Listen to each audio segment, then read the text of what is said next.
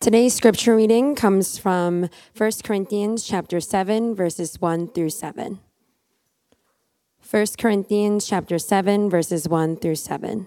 If you don't have a Bible with you, you can find one under the chair in front of you and turn to page 898. Please stand for the reading of God's word. Hear now the word of the Lord. Now concerning the matters about which you wrote, it is good for a man not to have sexual relations with a woman. But because of the temptation to sexual immorality, each man should have his own wife, and each woman her own husband. The husband should give to his wife her conjugal rights, and likewise the wife to her husband. For the wife does not have authority over her own body, but the husband does. Likewise, the husband does not have authority over his body, but the wife does. Do not deprive one another, except perhaps by agreement, for a limited time, that you may devote yourselves to prayer, but then come together again, so that Satan may not tempt you because your lack of self-control. Now, as a concession, not a command, I say this. I wish that all were as I myself am. But each has his own gift from God, one of one kind and one of another. This is the word of the Lord. Good morning, everyone. I know last week we had a opportunity to gather together as a larger group to start some of the discussion from Pastor Eugene's sermon from the latter part of chapter 6 on true sexual liberty. I want to encourage you to continue your discussion in your smaller groups, as I believe it will be a lot more freer to discuss in same gender. Would you join me as we continue to worship, as we pray? Gracious God, we cannot live by bread alone. So Lord, let the heavenly food of the scripture we're about to hear nourish us today in the ways of eternal life through Jesus Christ, the bread of heaven. Amen. So as I mentioned last week, we heard from Pastor Eugene about what it means to understand true sexual liberty in midst of kind of a libertine context of the 1 Corinthians passage. We learned three things that sexual immorality does. One, it harms us as it is harmful. Sexual immorality also dominates and enslaves us if we yield to it. And third, sexual immorality distorts the truth, distorts what God intended. And we were charged with two commands, two imperatives. One was a negative, one was a positive. We were charged with this command to flee from sexual immorality. And a positive to glorify God with our bodies.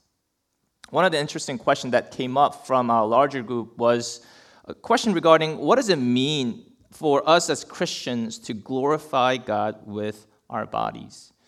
I think fleeing part is pretty clear, but what does it mean to glorify God with our body? And today's passage, we get to answer that question, actually.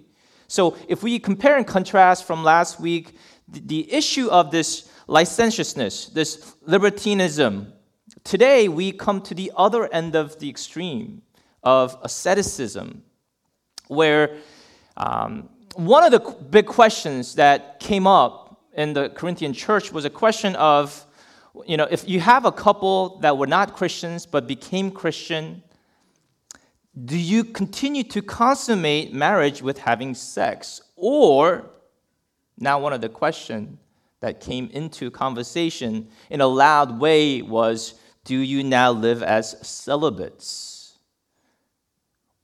What kind of question is that? Well, because there were certain worldviews that were existent, and if we were looking at the libertine worldview within the Church of Corinth last week, where people consider all things unlawful, and they saw sex as just another appetite, like an appetite for food. And what do? With such mindset, well, many visited the Corinthian temple prostitutes because it was socially acceptable, because it was a norm of the day and age. Many didn't believe that sexual fulfillment was possible in marriage. So they sought that out outside of marriage. And because many thought body was a morally neutral zone with no moral implication, having sex outside of marriage was not problematic for many with such mindset. Clearly, this is not a biblical view of body, sex, and marriage. But that was the world that they were living in, and they were used to that. Now, in contrast to that kind of libertine, loose view of marriage, sex, and sexuality, at the other end of the spectrum was this ascetic view. It kind of was more of a Platonic view that had a elevation of soul and low view of body. So body was deemed dirty and low. Body was bad. Body was morally evil. So with that, sex and sexuality was viewed as weakness and potentially a sin. And thus, they shunned sex. So reacting to this sort of a hedonistic, libertine culture was a right thing to do by the Corinthian church. However, because we're charged to flee from sexual immorality, right? However, they fled a little bit too far, a little too far from God's original creation intent and design.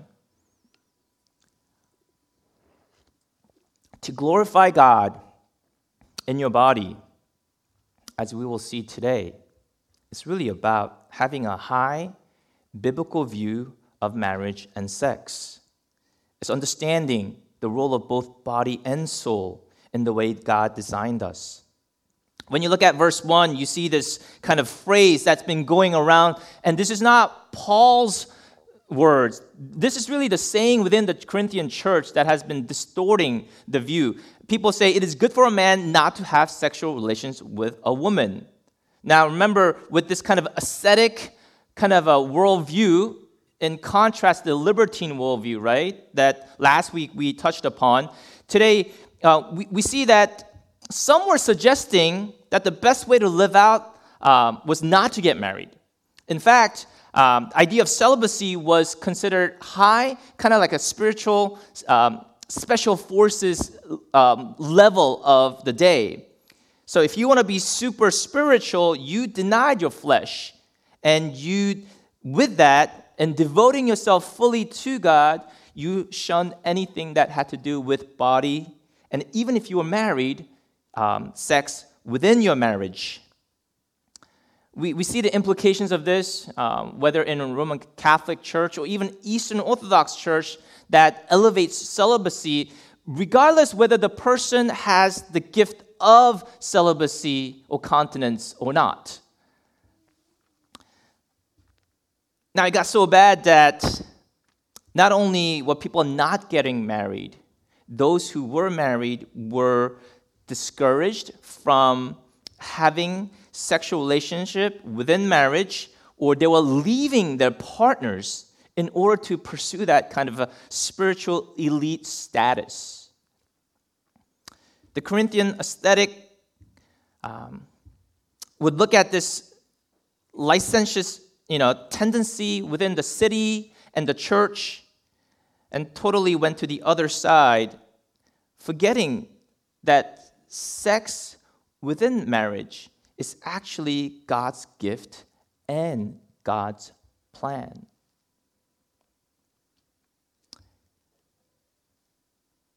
Even within Paul's days or even Jesus' days, within Judaism, while classically procreation and begetting children was embraced, there was, even within that time, a ascetic movement, whether the Essenes other groups that really shunned body, took asceticism to a new level, abstaining from sexual relationship, period, to just mention some of the things. Now, when we continue, Apostle Paul here tells us in verse 2 that because of the temptation to sexual immorality, each man should have his own wife and each woman her own husband. We need to remember that God designed marriage as an expression for human sexuality. And one of the benefits that's listed here specifically is for the benefit of reducing temptation. This is clearly not the only reason for marriage, as having children, creating stability, mutual love for one another, and ultimately pointing us to our relationship with God. There are many purposes for marriage. However, here the emphasis is in sexual immorality.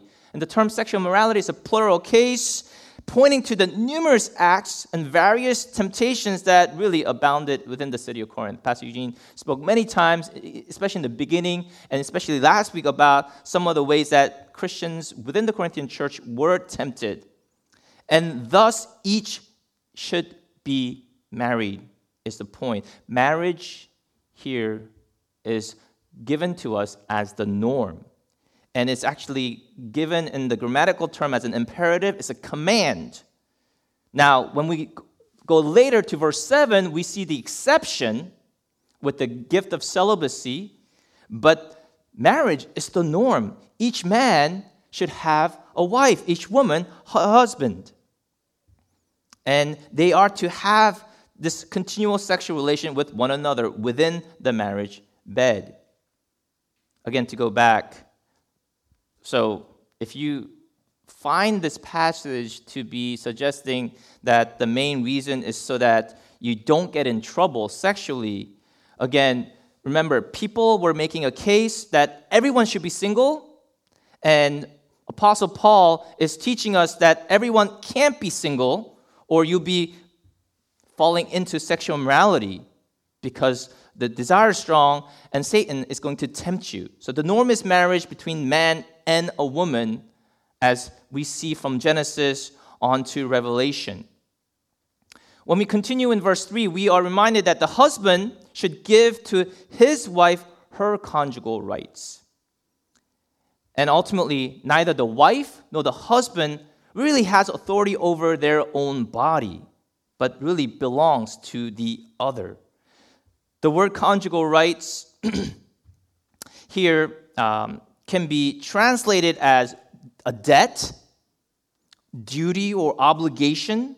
So in essence, you have an obligation, you have a debt when you are married to your spouse that you are really, the other person should be receiving. You owe that to your spouse. And it's a present imperative, meaning you continuously render that to your spouse. You continually owe that debt, that duty, that obligation to your spouse. And here, the duty, the debt that is spoken of is actually sexual relationship. Neither the wife nor the husband has a right to use their body as they will. You know, there are many reasons why spouses withhold what is due to the other. People tell me they're tired, there's resentment, there's disinterest, boredom, just to list a few. And a Christian husband or Christian wife has no such right to withhold. I was having a conversation with a Christian couple, as they consider themselves, and they're telling me, the husband was telling me that they haven't had sex in about 1.5 to 2 years, and he was just telling me that he's just not interested. And the wife is telling me on the side that it's like, need help. And by the husband not giving what the wife deserved, by not fulfilling his duty, the debt that he owed to his wife, it was compromising and tempting the wife for the past year and a half. He was so self-absorbed, he thought, I don't have a desire. It's okay. And in a way, disclosed his kind of platonic view of sex, body, and how unbiblical his view of sex, marriage, and sexuality was, and how he was really stumbling his wife by withholding that sexual intimacy that he was supposed to give to his wife. There is this beautiful picture that Bible speaks of, that sex is about mutually giving of self to the other. Now, we live in a day and age where it's the media, the licentious, narrow definition of sex that's been disclosed, shared, and permeated. How much more the truth, the original design needs to be spoken of, whether at church, at home. Yet we are shy about speaking of such things, aren't we? This beautiful language of mutual owning of our body by the other shows us a picture of a way to give. That marriage is really about giving satisfaction to your spouse. This language of equality and mutuality is actually quite revolutionary, if you think about it. In a patriarchal society as it was in Paul's day, where male sexual dominance and primacy was often the highlight, the language of meeting needs and desires of women was really rarely considered. And it was radically progressive to say this is about equally owing both spouses. God ultimately is saying that sex is a way that you give yourself totally to the other, to your spouse. I belong completely and totally and exclusively to you. And it is a beautiful picture of marriage, where both husband and wife are each giving selflessly to the other. And if you think about that, you should come to passages like Philippians 2, where we are called to have other person's interests before our own. And to those of us who are married, our closest neighbor is our spouse. And it is our spouse's interest that we are to place over ours. And this self-giving service is talking about sex. As we continue, Apostle Paul tells us not to deprive one another. He's talking about sex within marriage, with an exception of an agreement for a limited time. Now, this is kind of really interesting and really poignant and painful for the Corinthian church, because the language of depriving one another echoes of this litigious language that was used in the previous chapter 6. Remember, they were suing one another, right? Because they didn't want to lose, right? They didn't want to be denied of their rights. So here, Apostle Paul is using this litigious language that echoes of this kind of a deliberate language of rights that we have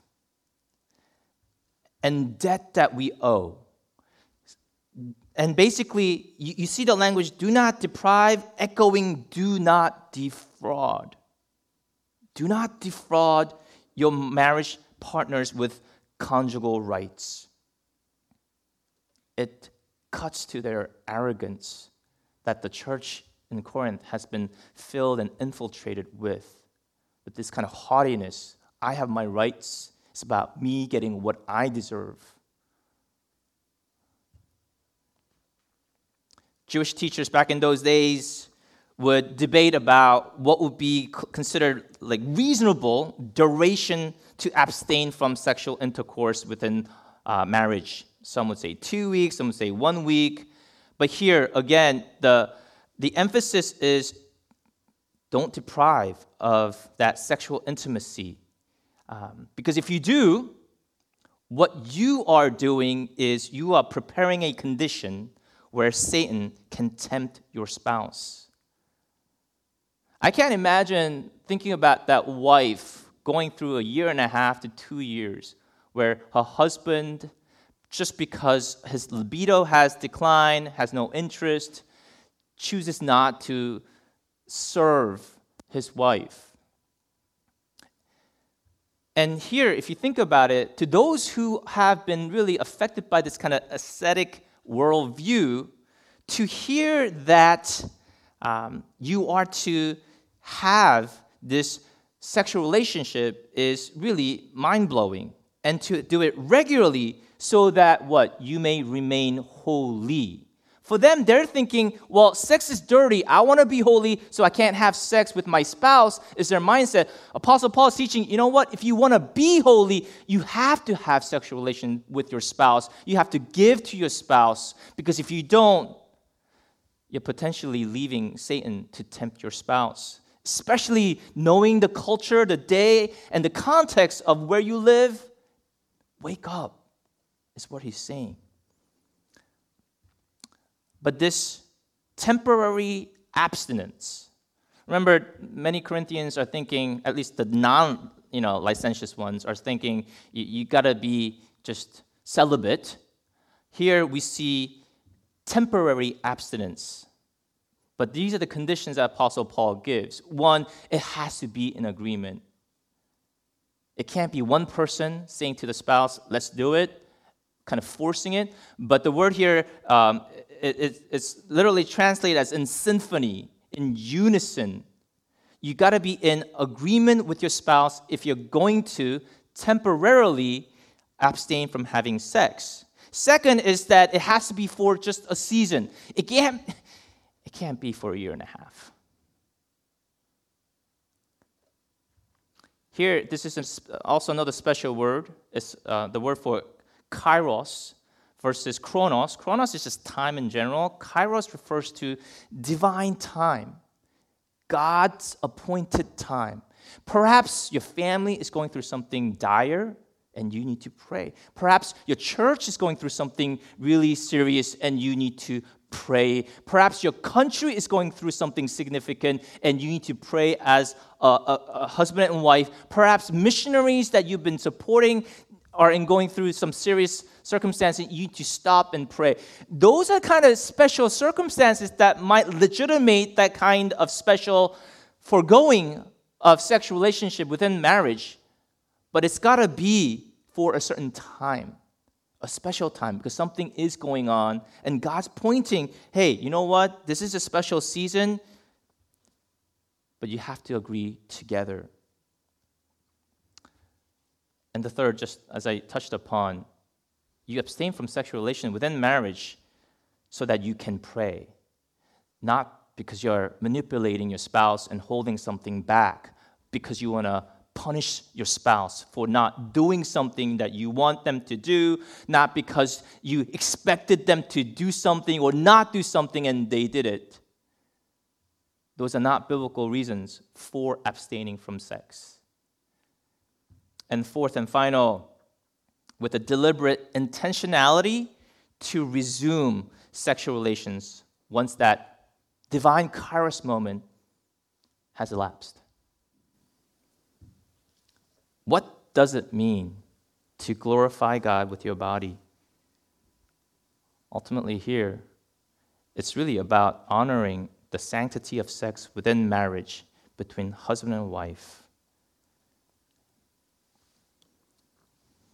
The libertines in the church at Corinth, who had a neutral view of body, would hear this and think, well, having sex with a prostitute or not has no issue of relevance with, being tempted or being impacted by Satan, because they didn't think body was affected by such thing. The ascetics would, in seeing sex as sinful, would want to avoid all sexual activity, even within marriage. But here we see neither the rejection of the body or the ignoring of the soul and seeing the divine intention, biblical marriage, where God made man and woman to enjoy sexual intercourse, and in this context, particularly so that the temptation wouldn't lead them astray. You know, God is the creator of sex. He created it as a good gift. He gives it so that there is this experience of partnership. Because when God saw Adam alone, it wasn't good that he was alone. He gave also the gift of procreation, and also points us to remind that we're not self-sufficient, right? And as we see in today's passage, it serves to protect the husband and wife, and it serves to create public good as children are begotten and society is growing. But ultimately, marriage, biblical marriage, is a reflection of God's relationship with his people, Christ with his church.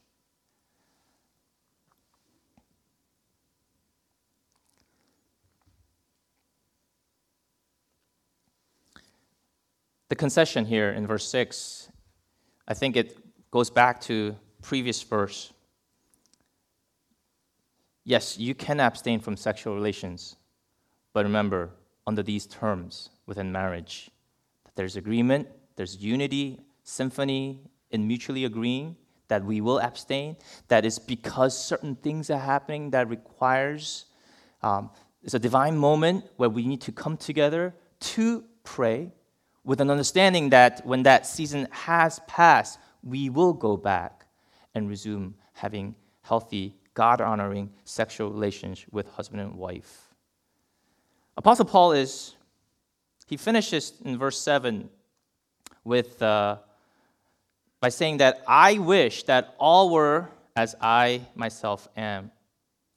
Now, Apostle Paul speaks of this gift of singleness, of celibacy. It's a gift, it's a charisma, as a gift of evangelism, gift of singleness, and gift of marriage are gifts from God. It's a grace from God to be a celibate single where you can do things for God, to receive this gift of marriage where you live and serve your spouse. They're both gifts from God, sustained by God's grace. Normally, people assume that Apostle Paul was never married. However, considering that he was a rabbi in Sanhedrin, it's most likely you can't enter into that kind of position if you're not married. It is probable, although it's not conclusive, it's likely that he was married. However, after the whole Damascus Road incident where he became a Christ follower, it's possible that his wife left him and returned to her parents' home. And now, as a single, he's happy and he's content because he is able to single-mindedly devote to the Lord's work. Remember, celibacy, this continence, is a divine gift, and everyone needs to examine what we have received. The norm is that you are to have a spouse in marriage, husband and wife, man and woman. But for some who are given this special gift of being able to control their sexuality and they're spiritually motivated, it's a gift. Remember, the gift is that you are single, and here's the key. You love it, you enjoy it, and you're not being tempted. If you're single, but you're not loving it, and you're being tempted, that means the generic call for all of us, majority of us, is to marriage. Because if not, we living in this sinful world with so much sexual immorality, we will be tempted. I look back to the way I have thought about and felt about sex, sexuality, and marriage, And I go back to my beginning of high school years. I appreciate my parents. I know they did what they could. They gave me and my brother this little Christian book on sex and sexuality when I was entering high school. My brother was in the middle of high school years, and my dad taped the second half of the book that had sex and sexuality, the explicit sexual intercourse part, because he thought we were not ready. But the fact that he found the book, went to a bookstore, back in those days, no Amazon, you have to physically go to a store and buy that, and look for a Christian book to help us understand God's design of sex and sexuality, I am greatly thankful. I have talked to so many people my age and even younger. How many of you guys had parents who talked to you about sex or gave you anything from a good biblical worldview? Maybe one or two or three in my life. Very rare. So I thank God that although they were really, to say uncomfortable is an understatement, to talk about sex, they found the resource and gave it to us. But what's implicit about not talking about it is that they felt this shame that this wasn't something God-honoring enough to talk about as a family of believers. And for me, it drives me crazy because, one, I had to go through kind of undoing my platonic kind of aesthetic worldview of body, sex, marriage, and undo that and look at the scripture and allow God's word to define and be the loudest voice in speaking in our day and age. Instead of allowing the libertine culture, such a low view of marriage and sex, to be the loudest voice, we got to let the word of God and his view of design and intent to be spoken, celebrated here at church and in our families. I talk to some of the families with kids as they get closer with their kids starting puberty. I've been telling them about my journey. My two kids are here, and my youngest was looking at me as I was working on my sermon, and he saw the text, and he's like, "What?" And he kind of walked back. We haven't had the conversation yet, but for us, because I see the need, especially as families, to start that conversation. When our kids were starting 7th grade, the summer before, we sat down for about a week. We went through a book on sex and sexuality from God's creation worldview, and we had them read, and my wife and I sat down with them, and we went over some of the content, and we talked about anything about sex. It's like, you can ask anything. Why? The biggest thing is this, really, because God is the creator of sex and marriage. We should not be ashamed. If anyone can speak the loudest with confidence and with delight, is the ones who have the understanding from the Creator. I charged especially the dads and moms here. I know I had a couple of conversations with you guys. You have to work through your platonic kind of aesthetic worldview that makes you squeamish, because the onus is on you to lead your family in teaching. Because if we don't, guess who's going to speak louder? And guess who's going to have the greater influence? By us implicitly not talking, it shows that we are ashamed of it, and this isn't something that glorifies God. What does it mean to glorify God with our body? It's about sexual intercourse in marriage bed. That's what it is. And that's what we should be celebrating, not this loose, licentious living that the world shows on the screen or people talk about in the locker room. Brothers and sisters, when you look at the Bible, I don't know how many of you guys went through any sermon series on the book of Song of Songs or Song of Solomon, or anyone preached through passage from Proverbs 5:18 and 19, where men are to be ravished with their wives' breasts. You feel uncomfortable? I mean, it's not out of context right now, but I mean, if it was out of context, you should be uncomfortable. But the point is, a lot of us have either tendencies, right? We have either drank into this worldview of licentious living where body, soul, what's the connection? Or the other end of the spectrum where sex, body is bad, sinful, don't talk about it, can't celebrate it in marriage context. Those are the things that we need to work through, because at the end, while the Victorians were repressed about sex, guess what, guys? The Puritans were not. They were quite honest and frank about sex and sexuality, because when they read the Bible was quite frank and open about sex and sexuality. Let me close with this quote from R.C. Sproul in his book on marriage. This is what he says. "The marriage state is the image of my relationship to God in a profound way. Both my relationship to God and my relationship to my wife involve a covenant structure in which mutual parties are bound to each other by commitments sealed with oaths. Both involve knowing and intimacy. Both create a place where I can be naked and unashamed.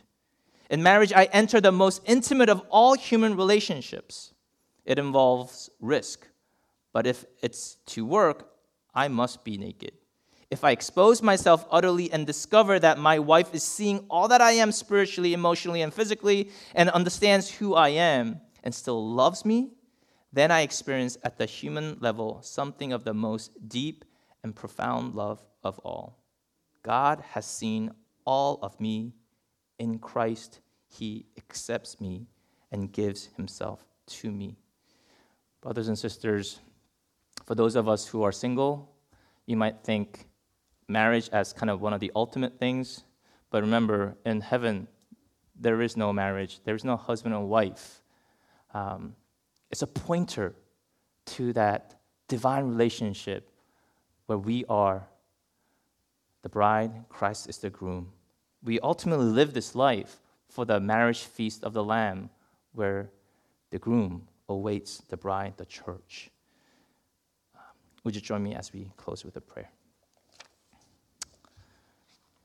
Lord God, we confess that many of us have certain libertine tendencies. We bought into the lies of this world that says sex is amoral, and our bodies, the way we use it has no spiritual consequences. And we've allowed Satan to speak those lies.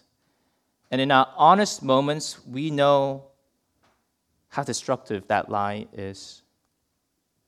And there are many of us here, the religious kind, where we have this ascetic view of sex and body. We are ashamed of talking about it. We are squeamish. Ultimately, because we have not really recognized your creation design and your call to glorify you with our bodies in marriage. And God, there are many of us here still single, learning to discern where we are, what you have called us into, whether into a life of celibacy or for marriage. But either way, you only call us to live out for your glory. So God, we come before you humbly, recognizing that our desires continue to need to be refined, and we acknowledge that we are weak.